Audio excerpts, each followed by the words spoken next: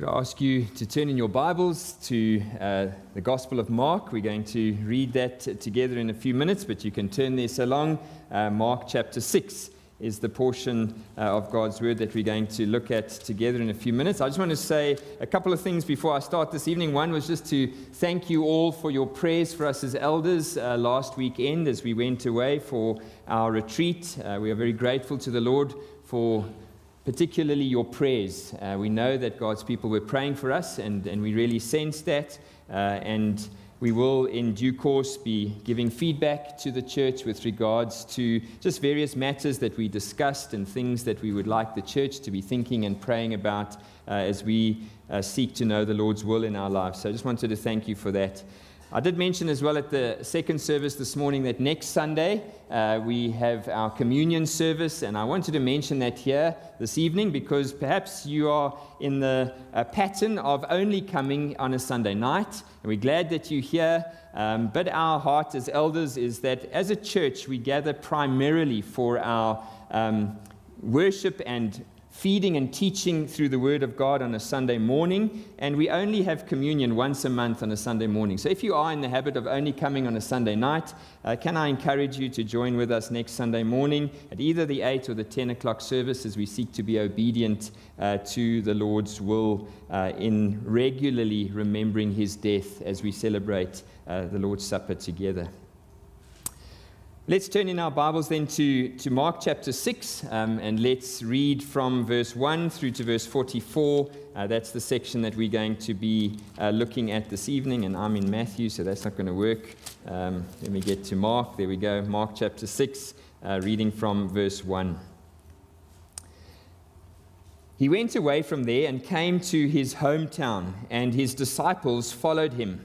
And on the Sabbath, he began to teach in the synagogue, and many who heard him were astonished, saying, "Where did this man get these things? What is the wisdom given to him? How are such mighty works done by his hands? Is not this the carpenter, the son of Mary, the brother of James and Joseph and Judas and Simon? Are not his sisters here with us?" And they took offense at him. And Jesus said to them, "A prophet is not without honor except in his hometown and among his relatives and in his own household." And he could do no mighty work there except that he laid his hands on a few sick people and healed them. And he marveled because of their unbelief. And he went about among the villages teaching. And he called the 12 and began to send them out 2 by 2 and gave them authority over unclean spirits. He charged them to take nothing for their journey except a staff, no bread, no bag, no money in their belts, but to wear sandals and not put on 2 tunics. And he said to them, "Whenever you enter a house, stay there until you depart from there. And if any place will not receive you and they will not listen to you, when you leave, shake off the dust that is on your feet as a testimony against them." So they went out and proclaimed that people should repent. And they cast out many demons and anointed with oil many who were sick and healed them. King Herod heard of it, for Jesus' name had become known. Some said, "John the Baptist has been raised from the dead. That is why these miraculous powers are at work in him." But others said, "He is Elijah." And others said, "He is a prophet like one of the prophets of old." But when Herod heard of it, he said, "John, whom I beheaded, has been raised." For it was Herod who had sent and seized John and bound him in prison for the sake of Herodias, his brother Philip's wife, because he had married her.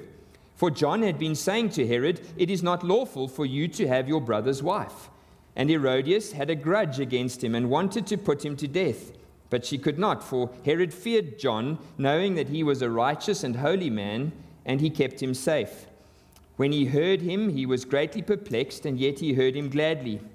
But an opportunity came when Herod, on his birthday, gave a banquet for his nobles and military commanders and the leading men of Galilee. For when Herodias' daughter came in and danced, she pleased Herod and his guests. And the king said to the girl, "Ask me for whatever you wish, and I will give it to you." And he vowed to her, "Whatever you ask, I will give you up to half of my kingdom." And she went out and said to her mother, "For what should I ask?" And she said, "The head of John the Baptist." And she came in immediately with haste to the king and asked, saying, "I want you to give me at once the head of John the Baptist on a platter." And the king was exceedingly sorry, but because of his oaths and his guests, he did not want to break his word to her. And immediately the king sent an executioner with orders to bring John's head. He went and beheaded him in the prison and brought his head on a platter and gave it to the girl, and the girl gave it to her mother. When his disciples heard of it, they came and took his body and laid it in a tomb. The apostles returned to Jesus and told him all that they had done and taught. And he said to them, "Come away by yourselves to a desolate place and rest a while." For many were coming and going, and they had no leisure even to eat. And they went away in the boat to a desolate place by themselves. Now many saw them going and recognized them, and they ran there on foot from all the towns and got there ahead of them. When he went ashore, he saw a great crowd, and he had compassion on them because they were like sheep without a shepherd. And he began to teach them many things. And when it grew late, his disciples came to him and said, "This is a desolate place, and the hour is now late. Send them away to go into the surrounding countryside and villages and buy themselves something to eat." But he answered them, "You give them something to eat." And they said to him, "Shall we go and buy 200 denarii worth of bread and give it to them to eat?" And he said to them, "How many loaves do you have? Go and see." And when they, when they had found out, they said, 5 loaves and 2 fish. Then he commanded them all to sit down in groups on the green grass. So they sat down in groups by hundreds and by 50s.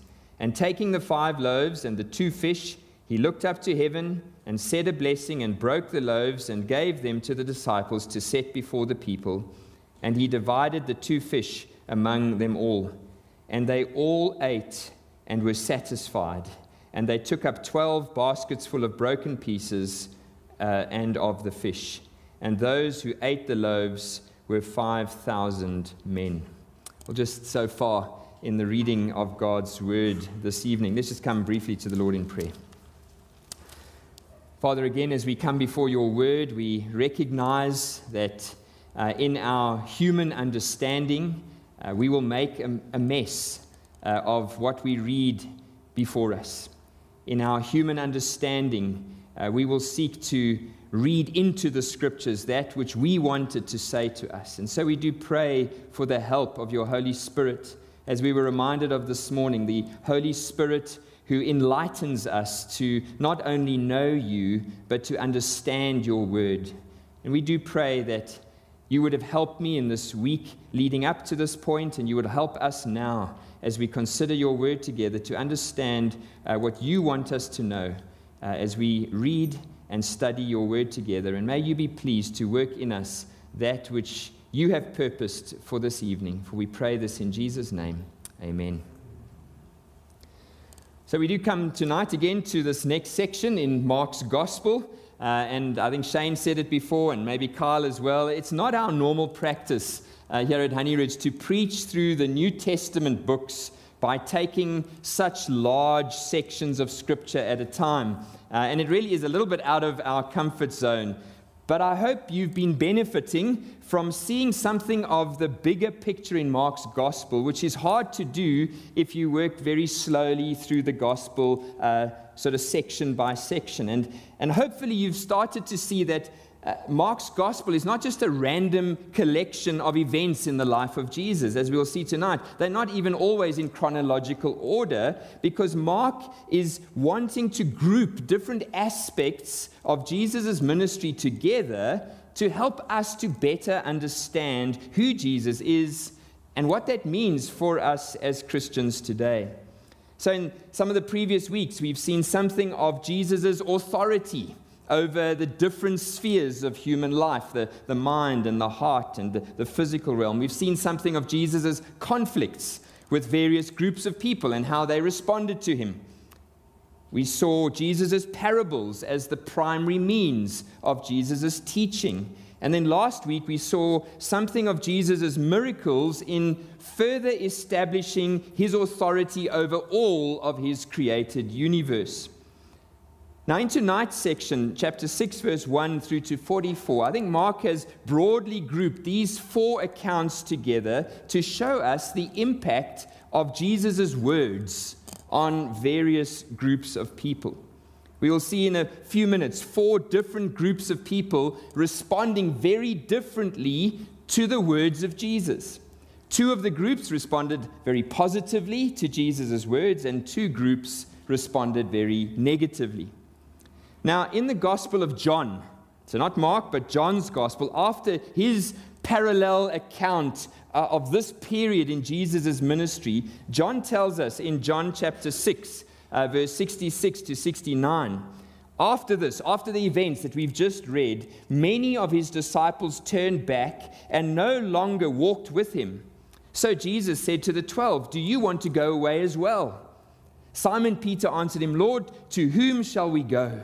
You have the words of eternal life, and we have believed and have come to know that you are the Holy One of God."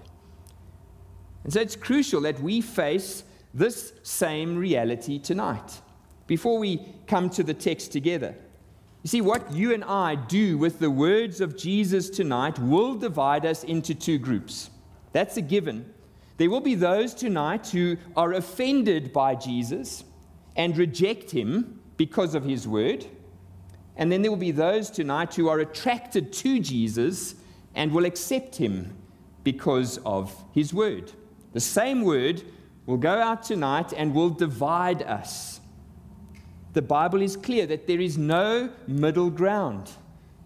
The words of Christ divide the sheep and the goats, the wheat and the weeds, the saved and the condemned. You cannot sit under the preaching of Jesus and remain neutral. There's no such thing as Switzerland in the spiritual realm. What you do with the words of Jesus tonight will reveal which of the 2 groups you belong to. So let's come then to Mark 6 and see what we can learn from these very different responses to the words of Jesus.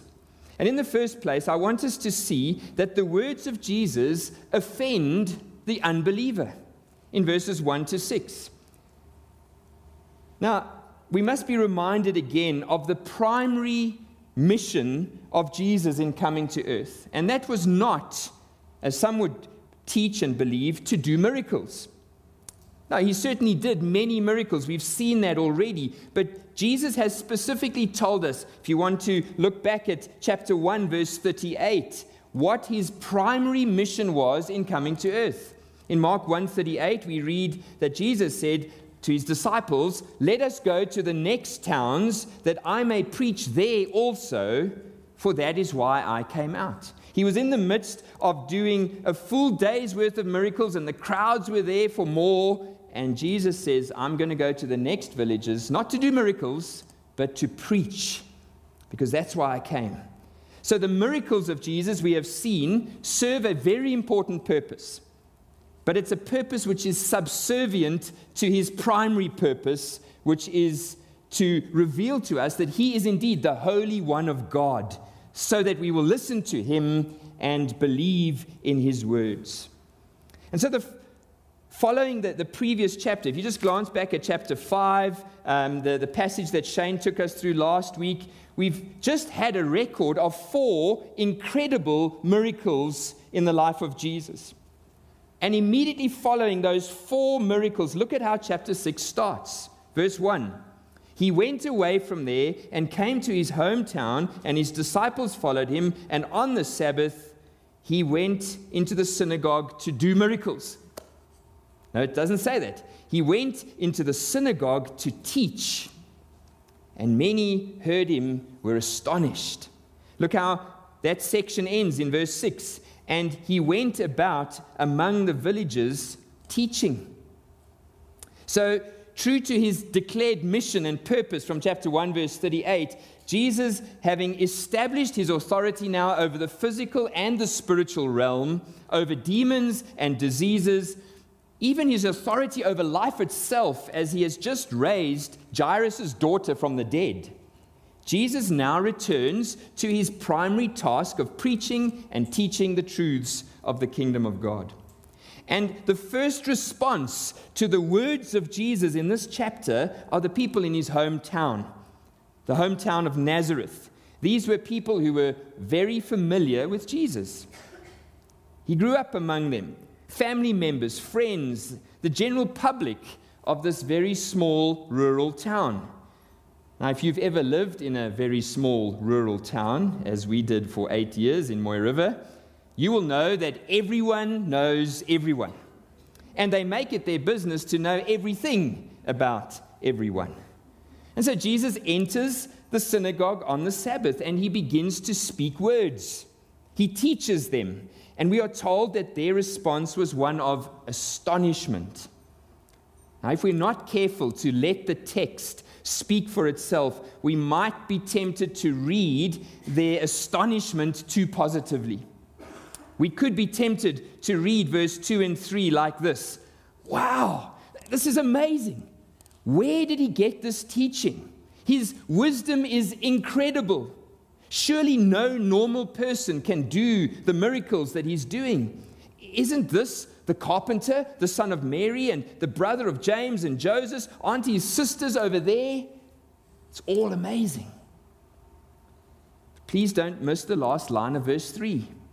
This is certainly not how they responded to him. No, verse 3 tells us that when they heard the teaching of Jesus, they took offense at him. So we have to then go back and reread verse 2 and 3. Where does this bloke get this stuff? Who does he think he is to talk down on us like some kind of rabbi? How is it possible that we hear of him doing miracles? No ways. He's just a carpenter. He's the illegitimate son of Mary. He's just one of us. Look around at his siblings. Who does he think he is?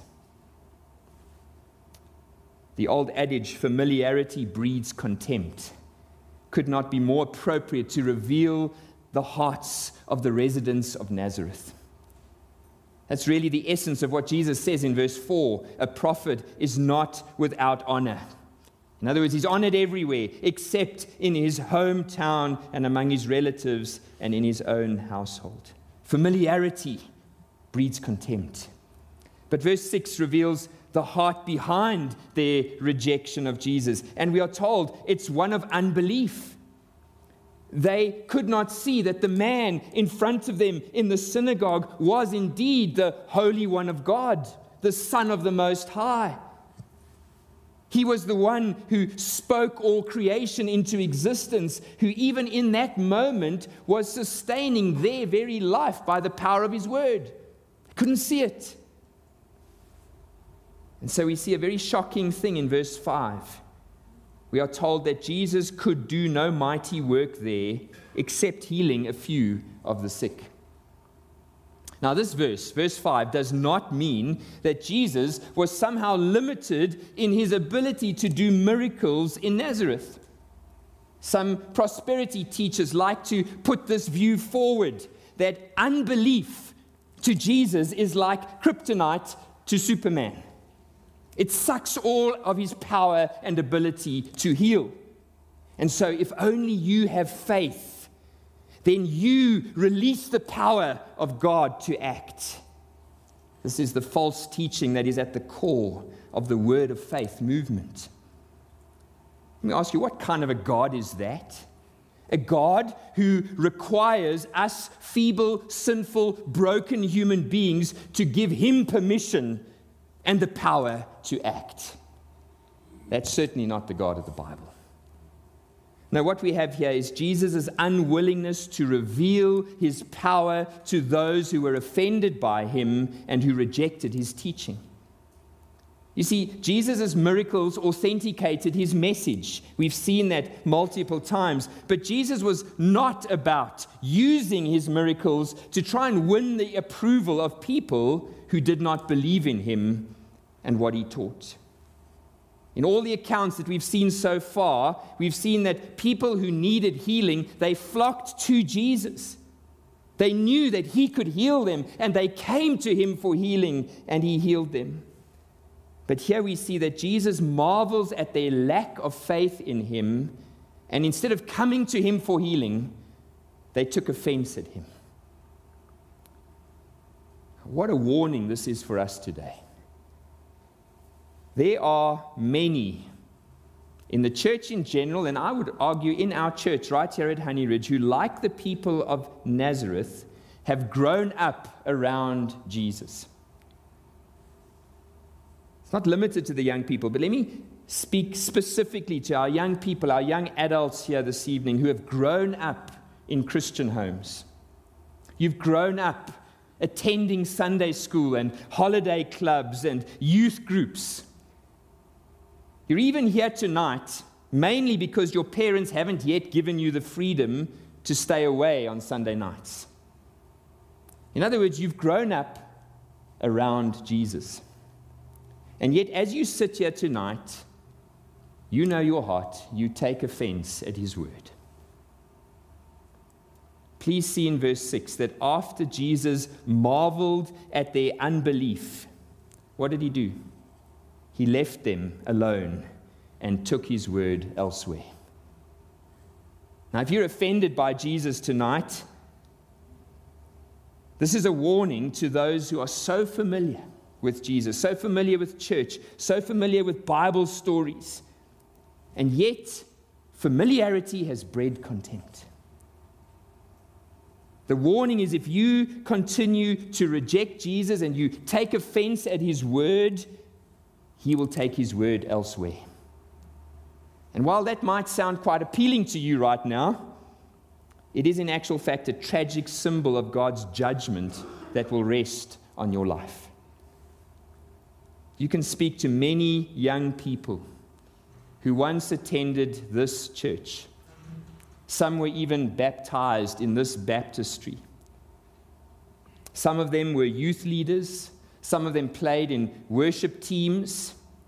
And today their lives are tragically nowhere spiritually. And they are headed on a path of moral decline and brokenness because they rejected the words of Jesus. And so Jesus took his word elsewhere.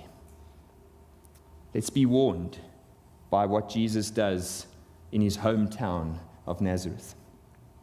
Well, in the second place tonight, we see the words of Jesus heal the broken in verses 7 to 13. Now, up to this point in Mark's gospel, the disciples have been learning from Jesus. They've been following along with Jesus. But now we see that Jesus begins to multiply his kingdom work by appointing the disciples to go out on his behalf, to be spokesmen, to proclaim the words of Jesus to others. He didn't send them out to go and share their own ideas with other people, but to go and proclaim his word to the villagers. You must remember that Jesus, in his humanity, in taking on humanity, he was limited to a single place at a single time. And so now he appoints his disciples to go out in pairs and to expand the teaching and the preaching ministry of the kingdom. Now, why 2 by 2? Well, because the animals went into the ark 2 by 2. No, it's not that. Because in the context and the culture of the day, the truth of a matter had to be established how? By the witness, by the testimony of 2 witnesses. And we see again the focus here from Jesus is that his preaching and teaching and declaring his word is the truth. It's the truth of his words. His miracles had authenticated the truth of his words to his disciples. They believed that he was the Holy One of God. They knew that his words were true. But now he sends them out in pairs, as the Old Testament required, to go and proclaim his truth to the people of Israel. We also see that he gave them authority over the unclean spirits. Right from the beginning of Jesus' ministry, we've seen Satan, we've seen demons regularly oppose the proclamation of the truth of Jesus. And so Jesus not only sends them out in pairs in order to declare the truth, but he also gives them supernatural authority over the evil spirits so that nothing will hinder the preaching of the gospel. In verse 8 and 9, Jesus reminds his disciples that this work which he's sending them out on is a work of faith.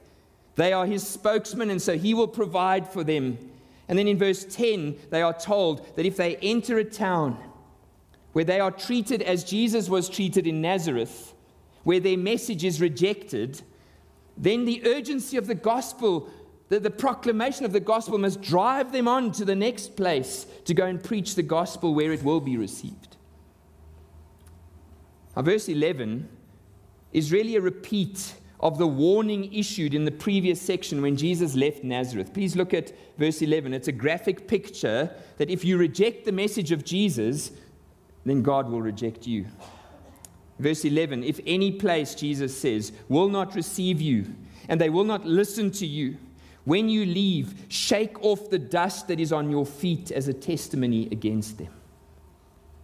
Now, this is particularly pointed. This is sharp.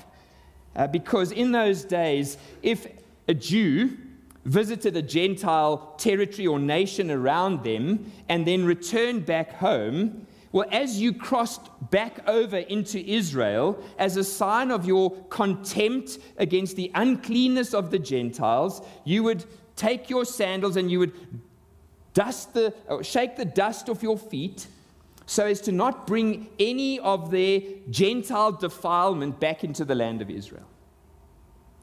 Well, here Jesus takes their own practice and he turns it on its head. And he tells his disciples, the truly unclean people are not the Gentiles. The truly unclean people are those who reject the gospel. So he says to his disciples, shake the dust of the unbelieving Israelites off your feet if they reject my words.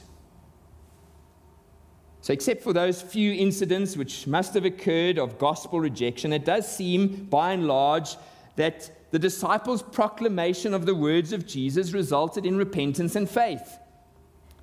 Notice the contrast with verse 5 and 6, where Nazareth's rejection of Jesus and unbelief, it led to Jesus withholding miracles. But now, as his disciples go out and they proclaim, look at verse 12, that people should repent, they are met with faith in Jesus. How do we know that? Because we are told the disciples cast out many demons and healed many who were sick. Nazareth, few believed, few healings. Here, as the disciples go out, many demons cast out, many who were sick. And so the contrast to the offense of the unbelievers in Nazareth, here we see now as the disciples proclaim the words of Jesus, it brought healing to many. Many broken, hurting, demon-possessed people repented of their sin, believed in Jesus, and were healed. But Mark does not want us to think that it's always plain sailing when we share the gospel of Jesus, because that's certainly not the case. And so in the third place, I want us to see that the words of Jesus enrage the wicked. We see this in verses 14 to 29. This next section seems out of place chronologically, and it is. It is because the events surrounding the death of John the Baptist had actually happened some time earlier. And Mark had the opportunity to tell us about the death of John the Baptist back in chapter 1, verse 14, but he didn't. He chose to introduce the full account of John's murder here to show us another response to the words and the teaching of Jesus. And for many in our world today, especially many who've grown up around Jesus in the church, their offense and their rejection of Jesus is usually quite passive. Yeah, they may mock him with words. They may simply ignore Jesus by just getting on with their life and pretending that he doesn't exist and that his words are not true. But for others, their rejection of Jesus is much more intense because it comes from a heart which is not only hardened in unbelief, but a heart which is hardened through wickedness. And yes, there is a difference. There is a progression. A heart which is hardened in unbelief usually leads to a lifestyle of wickedness and an ever-increasing hardness against God. We don't have time to go through the whole account. I'm sure you know the story well as we read it. But we see the lengths to which someone who is hardened in their wickedness will go to in order to silence the words of Jesus. So we've got the puppet king Herod Antipas. He's violated God's law by taking his sister-in-law, his brother Philip's wife, to now be his own wife. And John the Baptist had simply and clearly preached to him the truth of God's word. Leviticus 18, Leviticus 20. This was a sin forbidden by God. Now we know that John's preaching was also a message of repentance. And so he would have certainly been calling for Herod to repent, to turn back to God and to make right before God as the king over Israel. But Herod and his new wife, Herodias, well, it seems they were intoxicated by love. Or maybe intoxicated by power, who knows? And so they reject the word of God spoken through the last of the prophets. And although Herodias has wanted to silence John for some time, Herod knew that John was a righteous man, a holy man, and so he locks him up in prison to keep him safe. And the story goes on. Herod throws a birthday party. The alcohol flows freely. Human pride and pomp and ceremony is on display for all to see. There's music, there's dance, there's probably a degree of seduction going on. And before the clock strikes 12, Herod makes the most stupid declaration to the daughter of Herodias. Ask whatever you wish, even up to half of my kingdom, and I promise in front of all of these witnesses that I'll give it to you.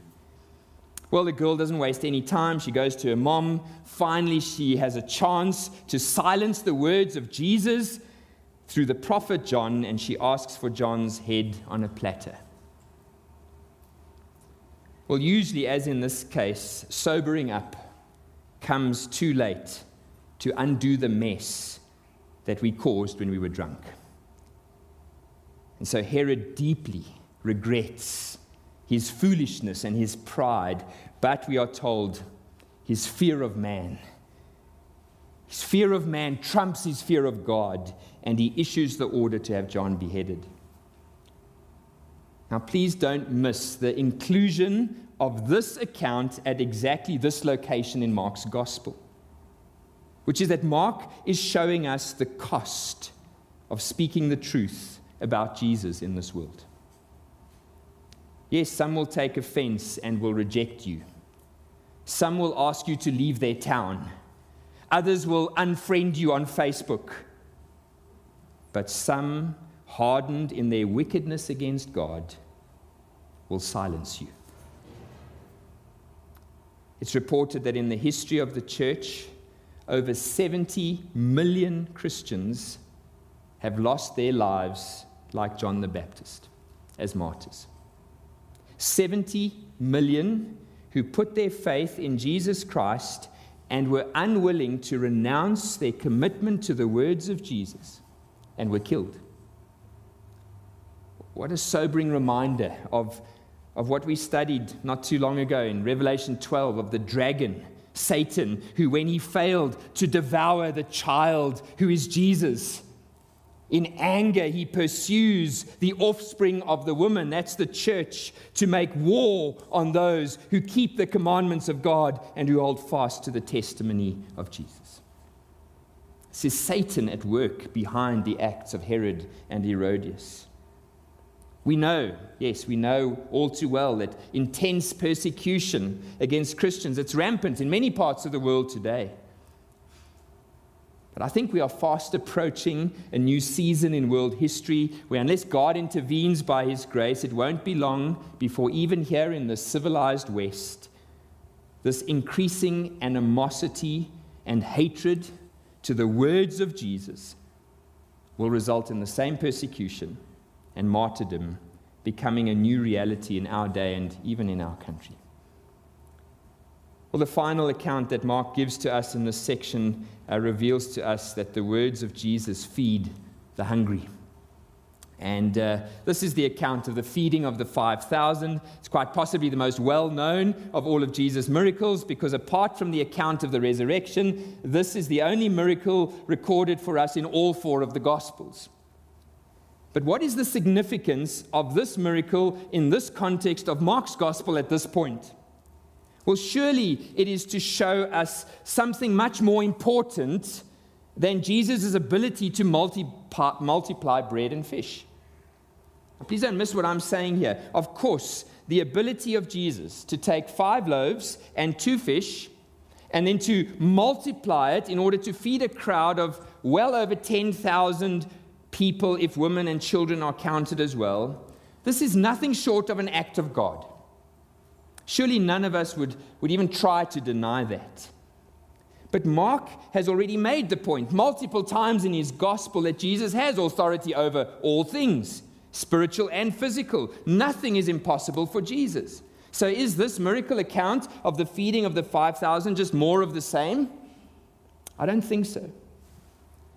We see in verse 30, if we just begin that account, that the disciples come back to Jesus and they tell him of all that they've done and taught. And Jesus saw that they were exhausted. They needed rest. They had not even had a chance to eat. They've been so busy. So Jesus tells them to get into a boat, and they were going to go somewhere remote for some rest and nourishment. But the people saw Jesus going, and they ran ahead, and they gathered more people from the towns and the villages en route.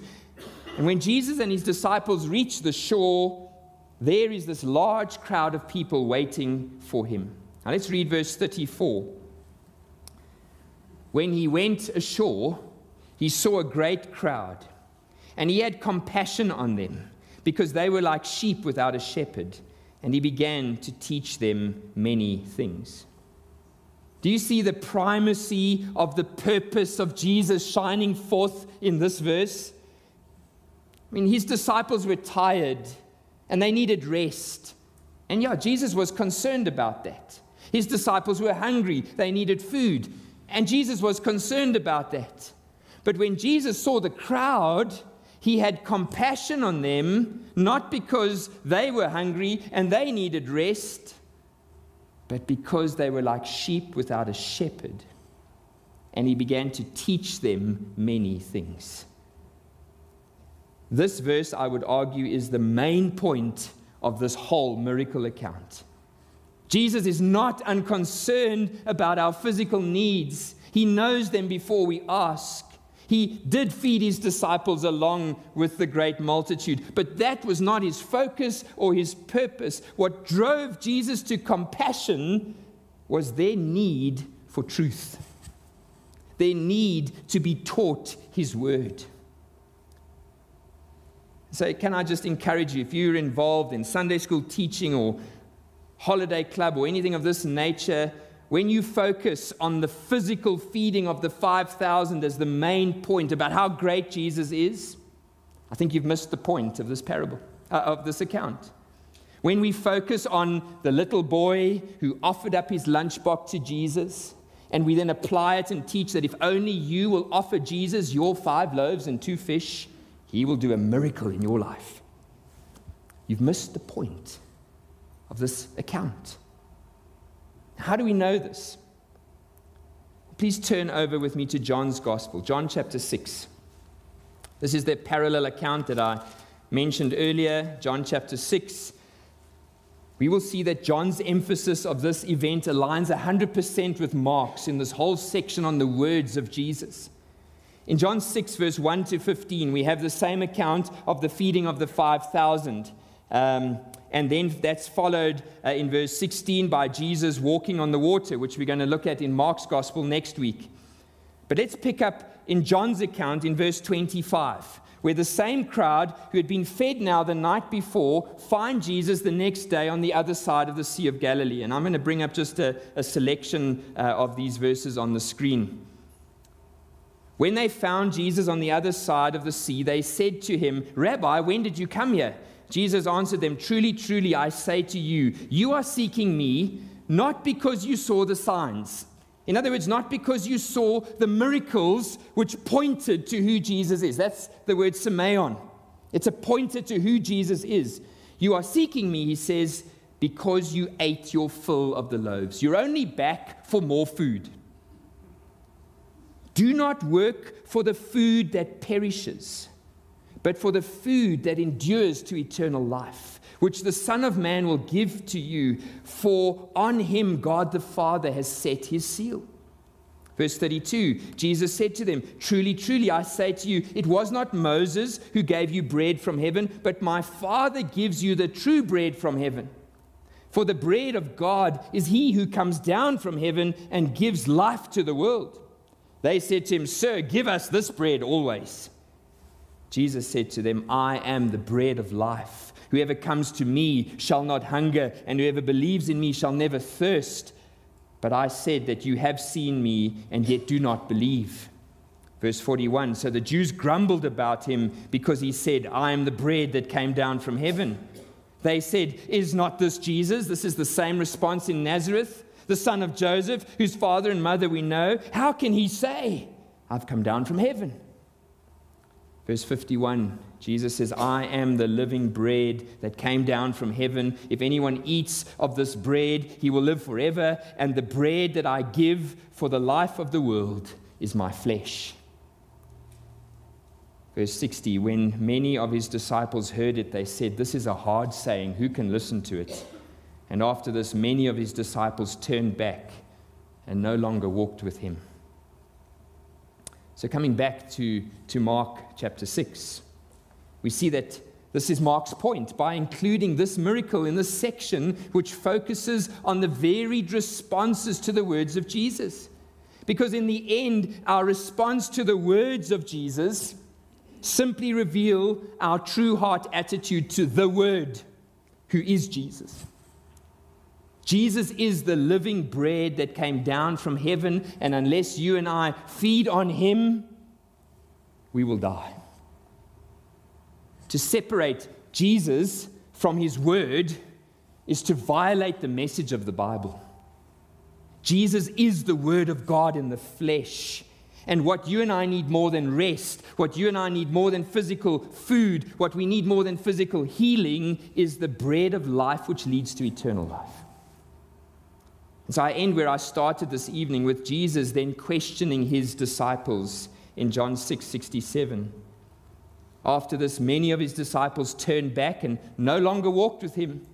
So Jesus said to the 12, "Do you want to go away as well?" Simon Peter answered him, "Lord, to whom shall we go?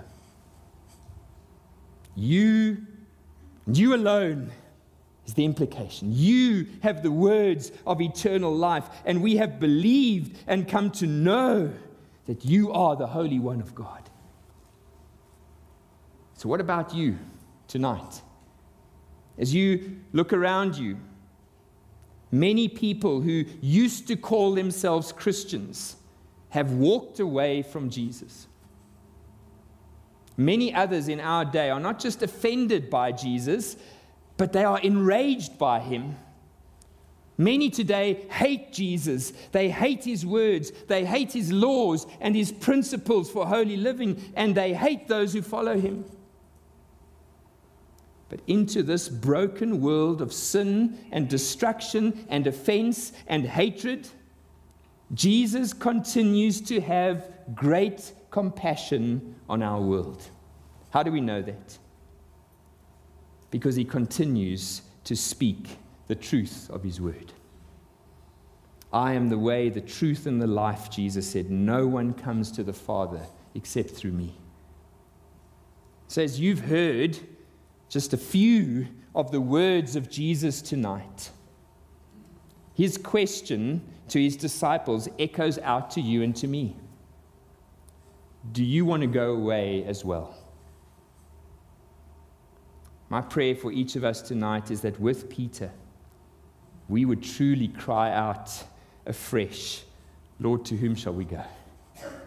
You have the words of eternal life, and we have believed. I have believed and have come to know that you are the Holy One of God." May that be true of all of us. Let's come to the Lord in prayer.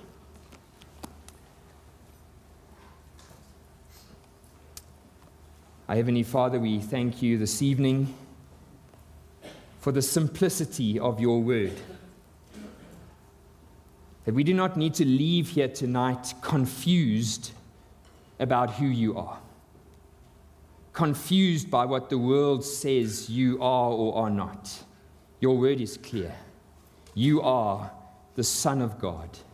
You are the Holy One of God. You are the bread who came down from heaven. And unless we feast on you, we will die.